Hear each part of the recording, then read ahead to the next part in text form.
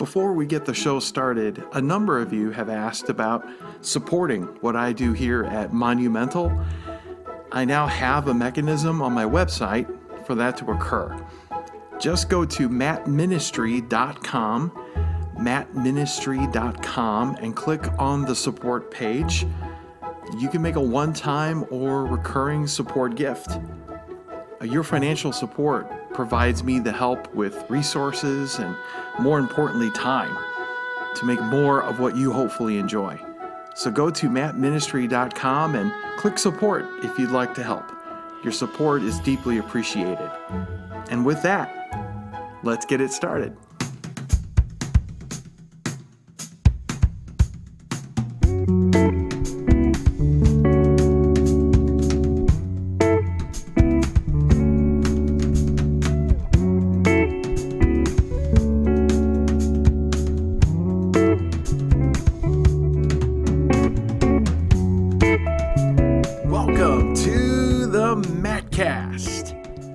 This is where creative believers are encouraged to be great artists.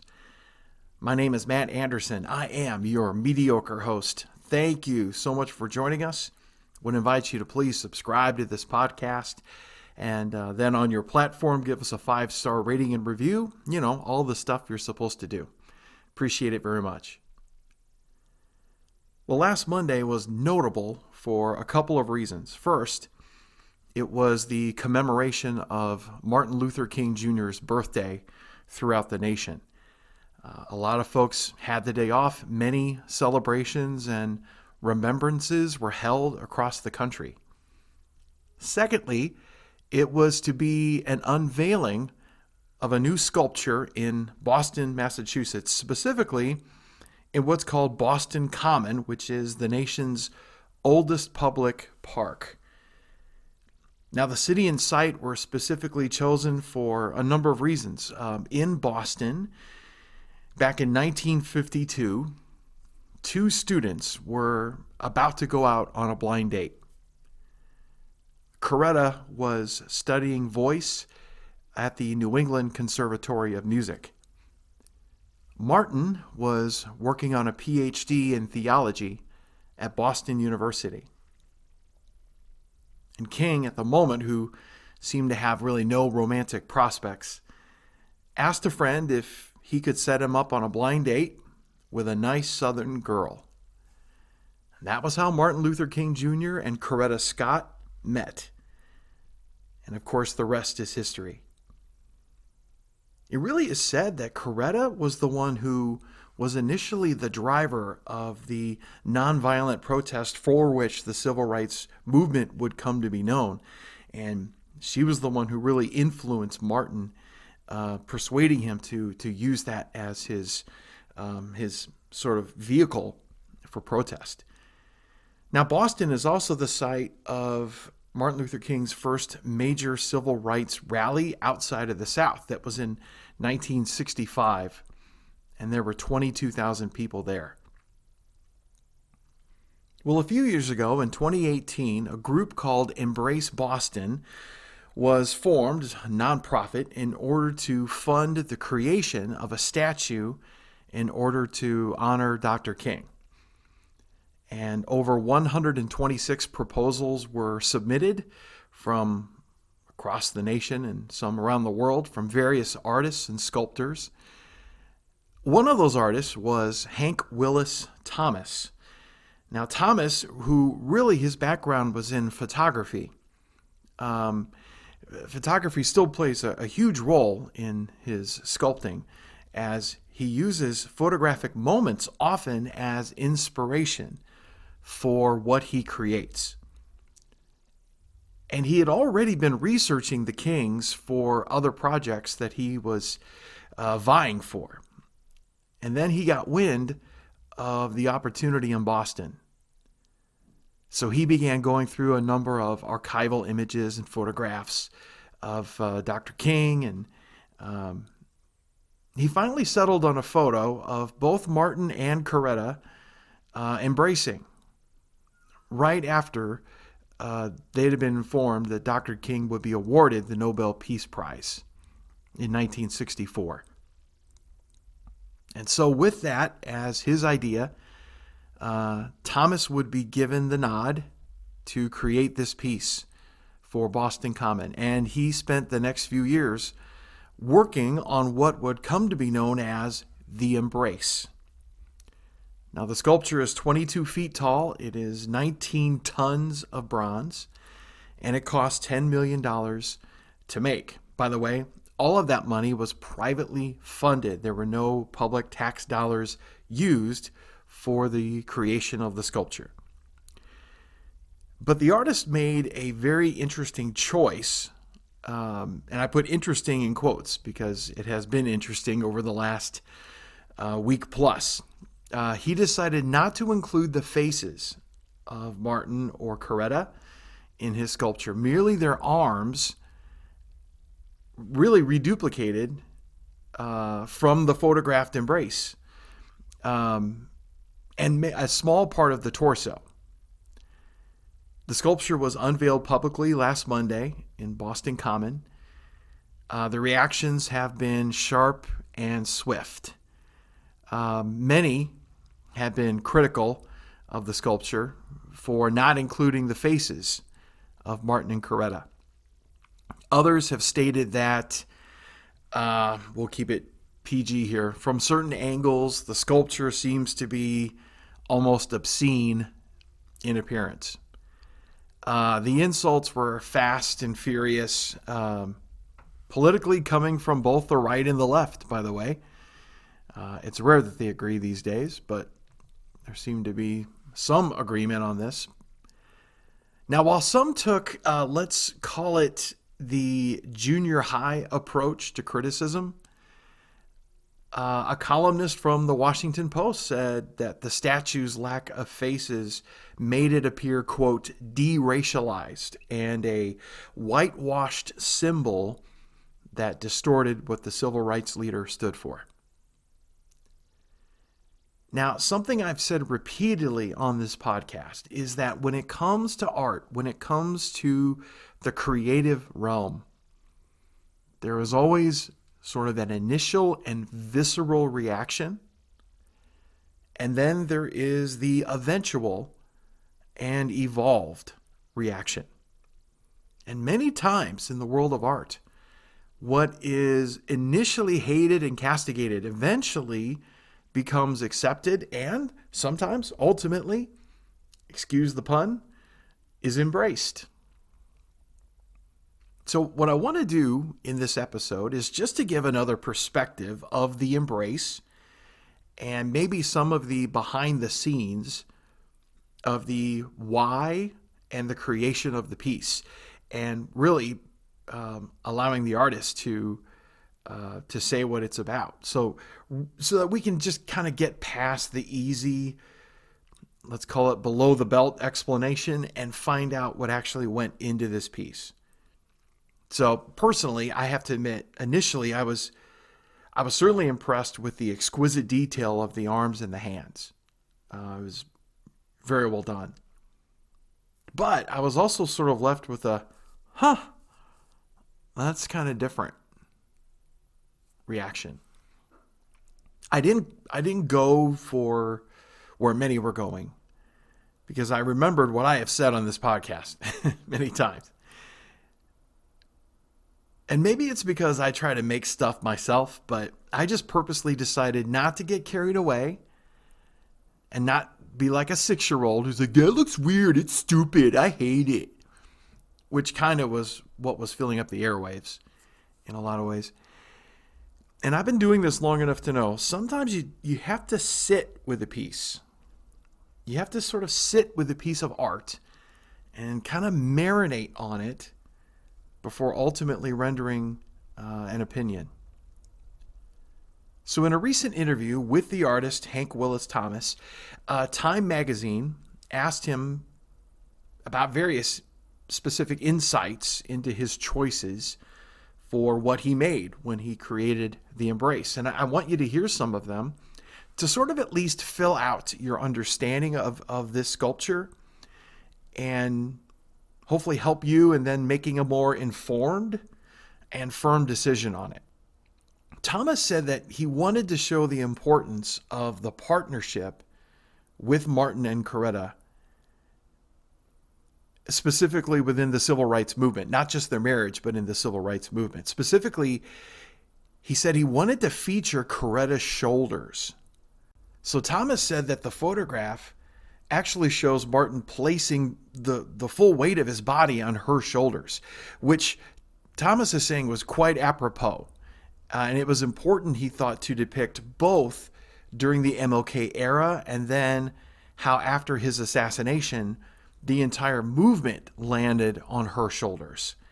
He wanted to pay tribute to her in that way. He wanted to show that it wasn't just Martin who really won the Peace Prize, it was both of them. Now, in his research, specifically about Coretta Scott King, Thomas said that she often, both in writing and in spoken speech, mentioned embracing. It was a common theme in her communication. And he felt that one of the keys of the civil rights movement of the 60s was really how intimacy played a role in civil rights. It really distinguished it from many other movements of that era. And he believed love was ultimately at the heart of what the civil rights movement was with Martin Luther King and what they did specifically as a couple. So that photograph of their embrace became that sort of natural touchstone for the sculpture.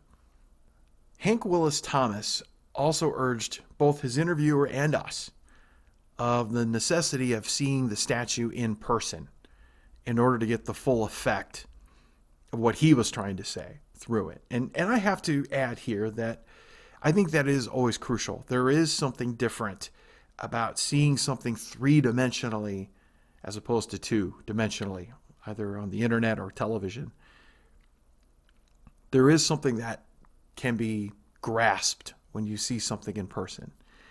And he said when you do, really because of the choice he made to not include the full form, he said one can literally walk inside, put that in quotes, or underneath. So you can walk into this sculpture and experience it from a completely unique angle. And in a sense, he said, you, the viewer, then become the heart of the piece. He also mentioned the concept of a Celtic love knot, which some of you have seen pictures of that. It involves the intertwining of two things. That makes a beautiful design. And he said from within the sculpture, their arms seem to form a Celtic love knot, both showing the love they had for one another, but then also hopefully the love that we can have for one another. But now the biggest criticism, why no faces? Why not properly honor the kings by depicting them facially? And Thomas said that he wanted to emphasize the pure embrace, yes, by a couple who had fought long and hard, non-violently, to advance their cause, but also the ultimate goal of men and women of all races and cultures embracing one another in unity. It's a universal embrace that's meant for all of us, which he said was the ultimate goal of the movement. Now, I don't know if any of that changes your opinion of the piece at all. You might just look at it and say, I don't know, that looks like a phallus, and just move on. But I think it's important to hear the rationale and motivation of the artist. If nothing else, to show that there is a method behind the apparent madness. So again, the decision is yours, but I think we can't really render a verdict on anything until we hear from the artist first. So I wanted you to hear his perspective on this. And ultimately, time will tell how the sculpture is treated. I mean, we've seen in history, there are sculptures especially seem to get it more than almost any other form of art. But there are installations that have happened and people just hate it and they continue hating it and they never stop hating it. The opinion changes over time. You just never know until the years elapse. And when we come back, I want to illustrate this with another piece in America to show that we really just don't know how the perception of a piece can change over the years and even become something not originally intended, but special anyway.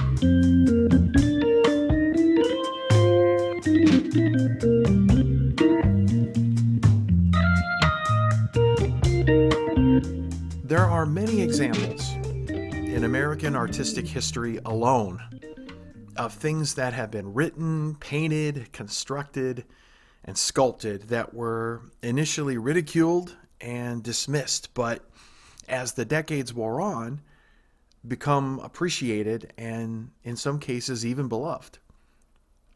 You know, the original World Trade Center, the Twin Towers, when they were built in the early 70s, were not embraced by critics or the citizens of New York City. Its design attracted criticism from the American Institute of Architects and other groups.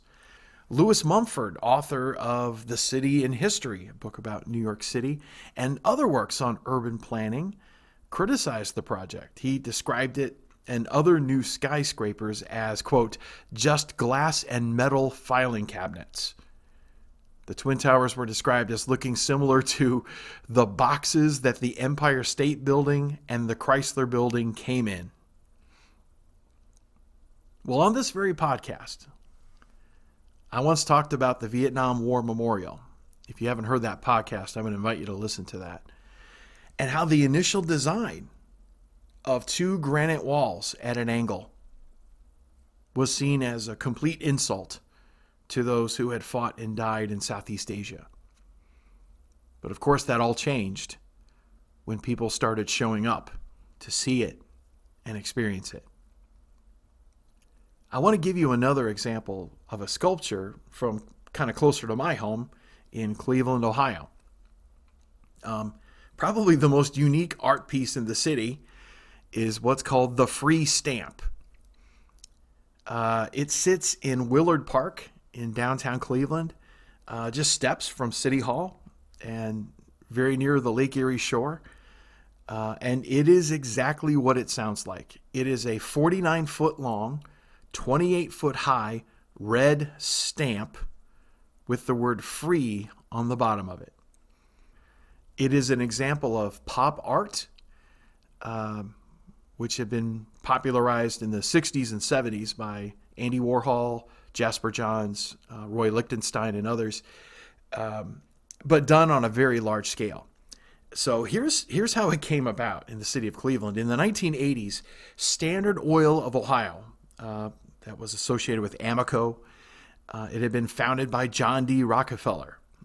They built a new corporate headquarters in downtown Cleveland. The building is now the third tallest in the city. It soars 658 feet high, and it overlooks Public Square downtown.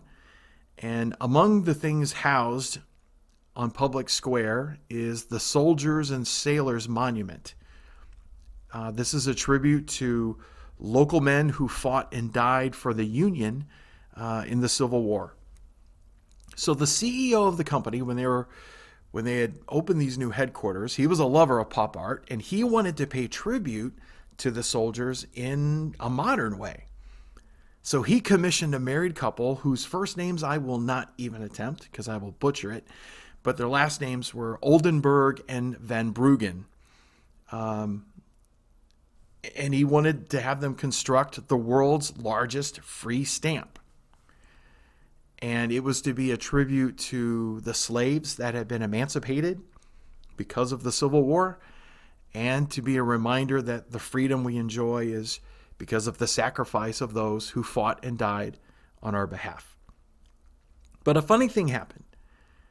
While the stamp was being constructed, before it was installed, Sohio, the company, Standard Oil of Ohio, was acquired by British Petroleum.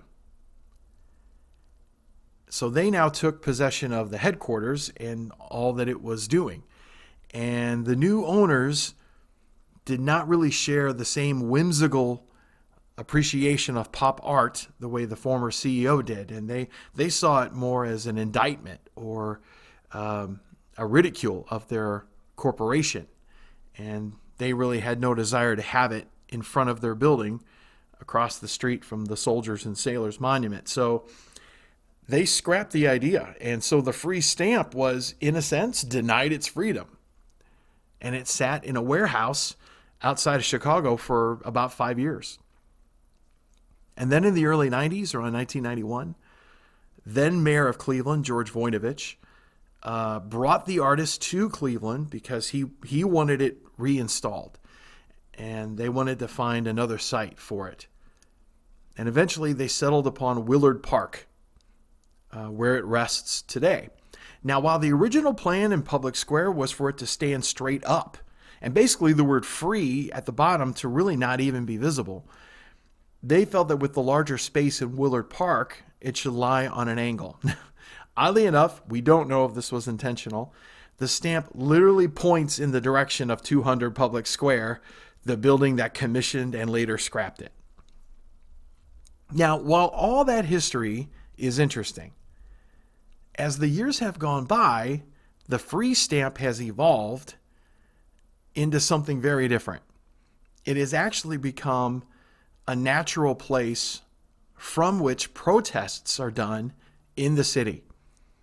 Now, I'm not even sure when it started, but today, be assured, if there is going to be a protest, if there's going to be a rally, political or otherwise, in the city of Cleveland, it will likely start or end at the free stamp. Now, of course, that wasn't remotely the reason for the installation, but it's the evolution sometimes of art. I mean, we just don't know over the decades or longer how something will be received. Can I pull out a couple of spiritual truths for us here? First, the artist, capital A. The artist knows what he is doing. Let's bring it to your life. God is the creator. He is the artist of your life. He is the author and the perfecter of your faith. He knows what he is designing in us. Even if others don't get it, even if we don't understand what he's doing at the time. Often we just have to sit with God's craftsmanship and just allow it to form through us to the world. And it's funny, just when we think we're finished products, God starts tinkering again, and he starts molding and shaping and scraping and all kinds of things in us to increase our effectiveness. And if you're questioning the handiwork of God in your life, I would invite you to just sit down with the artist and get his perspective on what he's making in and from your life. Trust me, he will always add insight. Now, he may not tell you everything. Artists don't like to tell you everything because they don't want to spoil it for you. They would rather you kind of stumble onto some things. And God might be a bit playful that way too. So don't be surprised. Secondly, we just don't know creatively what our work will do. If you're making stuff, all we can do is to create out of pure motives and a pure heart and leave the results to God and humanity. I mean, the stories are vast of artists whose work was not appreciated at all in their lifetime. I know that doesn't bring a lot of encouragement, but I have always been a believer that the things we make in order to glorify God and challenge or inspire other people will make their mark. Now, it may be only upon one person. It may be millions. But if we pursue excellence in what we make, and we make it with pure motivation, I think it will achieve its purpose. Every well-aimed arrow lands. Just trust the process. And we have no idea where our work will be, where it will be taken, how it will be treated, whether or not it will be celebrated years later. We have no idea. I would just say, let's not get too caught up in legacy. I think that's a real temptation for us, is to get really caught up in what am I leaving behind? What are they going to say about me when I'm gone? My word, dude, you can't control any of that. And the more you get wrapped up in that, the worse your work is going to be. Let's just do our best in the time that we're given. You know, some of us, I know you may listen to this, you're not an artist, but maybe you're someone who builds people. You team up with God to improve people's lives. You might be a people helper, like a teacher or a pastor or a coach. And when it comes to helping people, we can only bless those who are near us right now. That's it. Most of us aren't given any kind of a big platform. That doesn't mean God doesn't love us or he doesn't trust us. It just means this is what he knows we can have and handle. Will what we do be remembered decades later? Probably not, at least not actively. But in the eyes of the kingdom of God, the people that we bless will have family, friends, children who can pass that on forever, even if they don't realize they're doing it. And yeah, we get a part of that. Only heaven will reveal how much of an impact we've had, because what we did was, well, embraced. And we appreciate you being a part of the Mattcast. Please share this with a friend. We would love to expand our Mattcast family. If you have a question or a comment, you can email me at mattcastworld@gmail.com. Our theme music is by Sound of Fusion. This has been a production of Monumental Ministries. If you'd like more information or to hear our archives, go to mattministry.com. Hey, thanks for having me over. I had a wonderful time.